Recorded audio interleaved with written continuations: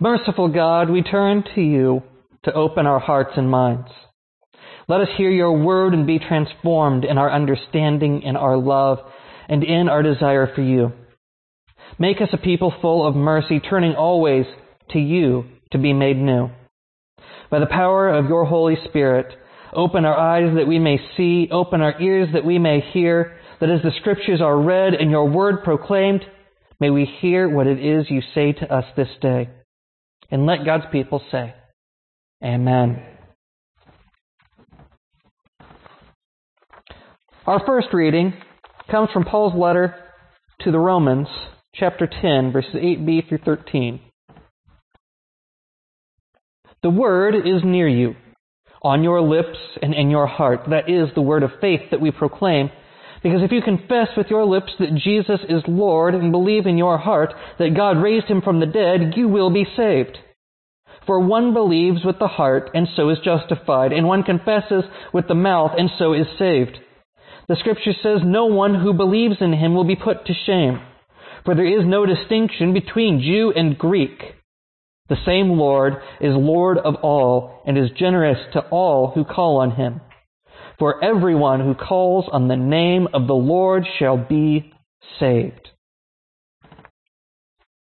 Our second reading comes from the Gospel of Luke, chapter 4, verses 1 through 13.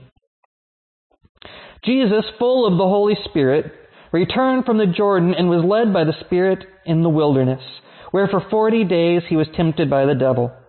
He ate nothing at all during those days, and when they were over, he was famished. The devil said to him, "If you are the Son of God, command this stone to become a loaf of bread." Jesus answered him, "It is written, one does not live by bread alone." Then the devil led him up and showed him in an instant all the kingdoms of the world. And the devil said to him, "To you I will give their glory and all this authority, for it has been given over to me, and I give it to anyone I please. If you then will worship me, it will all be yours." Jesus answered him, "It is written, worship the Lord your God and serve only him." Then the devil took him to Jerusalem and placed him on the pinnacle of the temple, saying to him, "If you are the Son of God, throw yourself down from here, for it is written, he will command his angels concerning you to protect you, and on their hands they will bear you up so that you will not dash your foot against a stone." Jesus answered him, "It is said, do not put the Lord your God to the test." When the devil had finished every test, he departed from him until an opportune time. This is the word of God for the people of God. Thanks be to God. This first Sunday in Lent, we usually hear the story of Jesus being tempted in the wilderness. And as I was reading it this time, I started thinking about the way that Jesus passed this test of faith. Because each thing that he is tempted with has to do with his faith.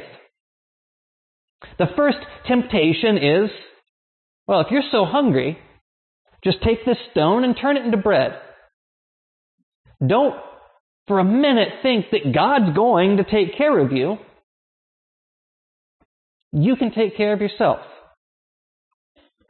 Jesus' reply is that he doesn't need it, because God will provide. His faith is tested because he's asked to give up the belief that God's going to care for him and to simply turn stones into bread so that he can be filled and that he's no longer hungry. He knows that this is the shortcut. This is the easy way out. And it's the way that he would go if he wasn't there to prepare. So then he has his faith tested again. Each time, a different aspect of his faith is called into play. And each time he applies a scripture. The devil says, "I will give you all of this that you can see. Every kingdom is mine, the earth is mine, authority is mine. Worship me." Now, one of the interesting things is, I don't know how easily I would take the devil at his word, that do this, and I'm going to give all of this to you, no questions asked. But the other part is, he's not being given what his purpose is. Jesus has the aim to serve, and the devil offers him power. The power to oppress, the power to make people do whatever he wanted. And he would have to give up worshiping the one God that he worships. Give up the faith that you have, that God will help you, and I'll give you the power to make people do whatever you want. And he says, no. Scripture says, worship God and God alone. And up to this point, every time that Christ is tempted, every time he's tested, he replies with Scripture. And the context of that Scripture plays out in a greater form that when you go and you hunt it down, it speaks very much to what he's saying. Man shall not live by bread alone, he shall live by anything that God gives him. Worship the Lord your God because he is the God that led you out of Egypt. He is the God that has helped you. He is the God that has saved you, and he is the God that will provide for you. So the last test of faith, Christ is tempted with Scripture. It was fitting that our response this morning was Psalm 91. Because we heard the same words that we hear spoken to Jesus. When he's taken up to the top of the temple, still jump. What do you have to worry about? Scripture says angels will come and rest. It won't touch a stone, nothing. God will catch you and God will save you. Jesus replies, don't put God to the test. And it's interesting that Scripture is used both to tempt him into diving off of the temple and to defend his decision not to. It's interesting because often when we quote Scripture and we quote a little part or we quote it and just say, this is it, we don't get the full story. Here we have the devil himself tempting Christ by going, well, you know what? Scripture says you're not going to hurt your foot. And Jesus' reply is, yeah, but I know better. God didn't put me here to go, hey, I'm going to find out just how far you're going to stretch this. I'm going to see how willing you are just to catch me from doing stupid things. Because God gives me the reason to know I shouldn't be jumping off a building.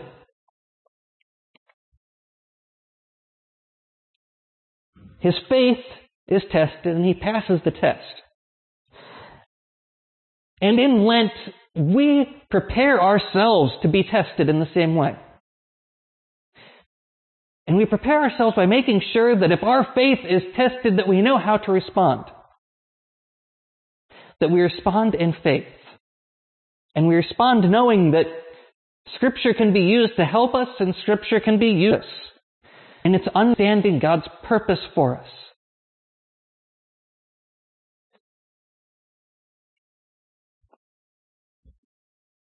That last test always strikes me in that I think it's the hardest for us. And I think it's the hardest because one of the things that we often do is pray about things that we have the ability to change. We just don't want to put in the effort. It always makes me think that we wouldn't sit there in front of the TV and go, I don't like what I am watching on this screen. God, please change this channel for me now. God gave you a remote control for a reason. But we do that sometimes with our lives. We see what's going on in our lives and we go, God, get me out of this mess. I don't want to be here anymore. And then we sit down and we wait. It's like sitting down and saying, God, I need a new job, and I'm going to sit right here at this table and wait until you tie a new job interview to a brick and throw it through my window. No, you have to get up and do. Because you have to go find it. God may lead you to that new job, but you actually have to be out there looking for it. We aren't called to feed the hungry by sitting around and praying about it. We're called to pray about it so that God will guide us by the Spirit so that we can find the people who are hungry and feed them ourselves. We aren't called to put a roof over the head of the homeless by praying homelessness away. We pray that God will lead us, and then we build the homes and we fix the things that cause homelessness. Too often, we are ready to pray for the things that we have complete control over, while we try to change the things that we have no control over. We get ourselves all backwards. And then we wonder why we're being tested. And maybe the test is, pay attention. What has God put in your life that you have no control over? Pray that God will help you find a way to control it. If you do have control over it, pray that God will lead you to fix it. That He'll lead you to use whatever you have to help others, that He will lead you to make the most of it. Because our faith is tested in the way that God wants to know, what are you doing with your time? Because one of the things that we think about during Lent is Christ's death on the cross. And it reminds us there is an end of our days. Each one of us is given time on this earth. None of us knows how much. The test we have before us in this time is, how do we use that time wisely? Do we put ourselves in silly situations and risk everything, saying, well, it's okay if I do something rash because God will save me? Is it that we sit around waiting for God to take drastic measures when we could be doing little things here and there to make things better? Do we wait for God to bring people to us, or do we go out to the people who need help? Do we remember that it is our faith that binds us together? Do we remember that it is our faith in Christ that has caused us to come together? As Paul says, there are no Jews, there are no Gentiles. There are no opposing factions when you are in Christ. You are simply His. Are we together in Christ, and are we using our time wisely? Are we fighting over things that we can't control, or are we helping each other to make the world a better place?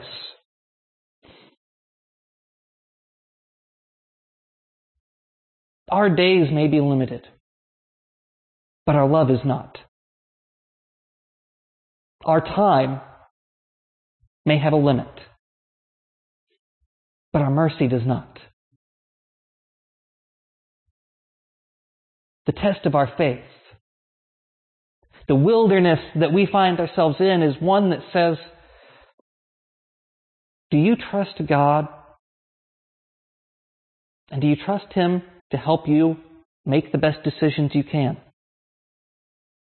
Do you trust Him to help you make the best of a bad situation? Do you trust Him to help you turn things around when you've gotten so messed up you don't know which way is up? And do you trust Him to help you act? To help you speak when you need to speak, and help you hold your tongue when you need to hold your tongue? Do we trust Him to help us to change things that we need to change, and to pray for change that we don't know how to accomplish? Do we have faith that God can get us there together?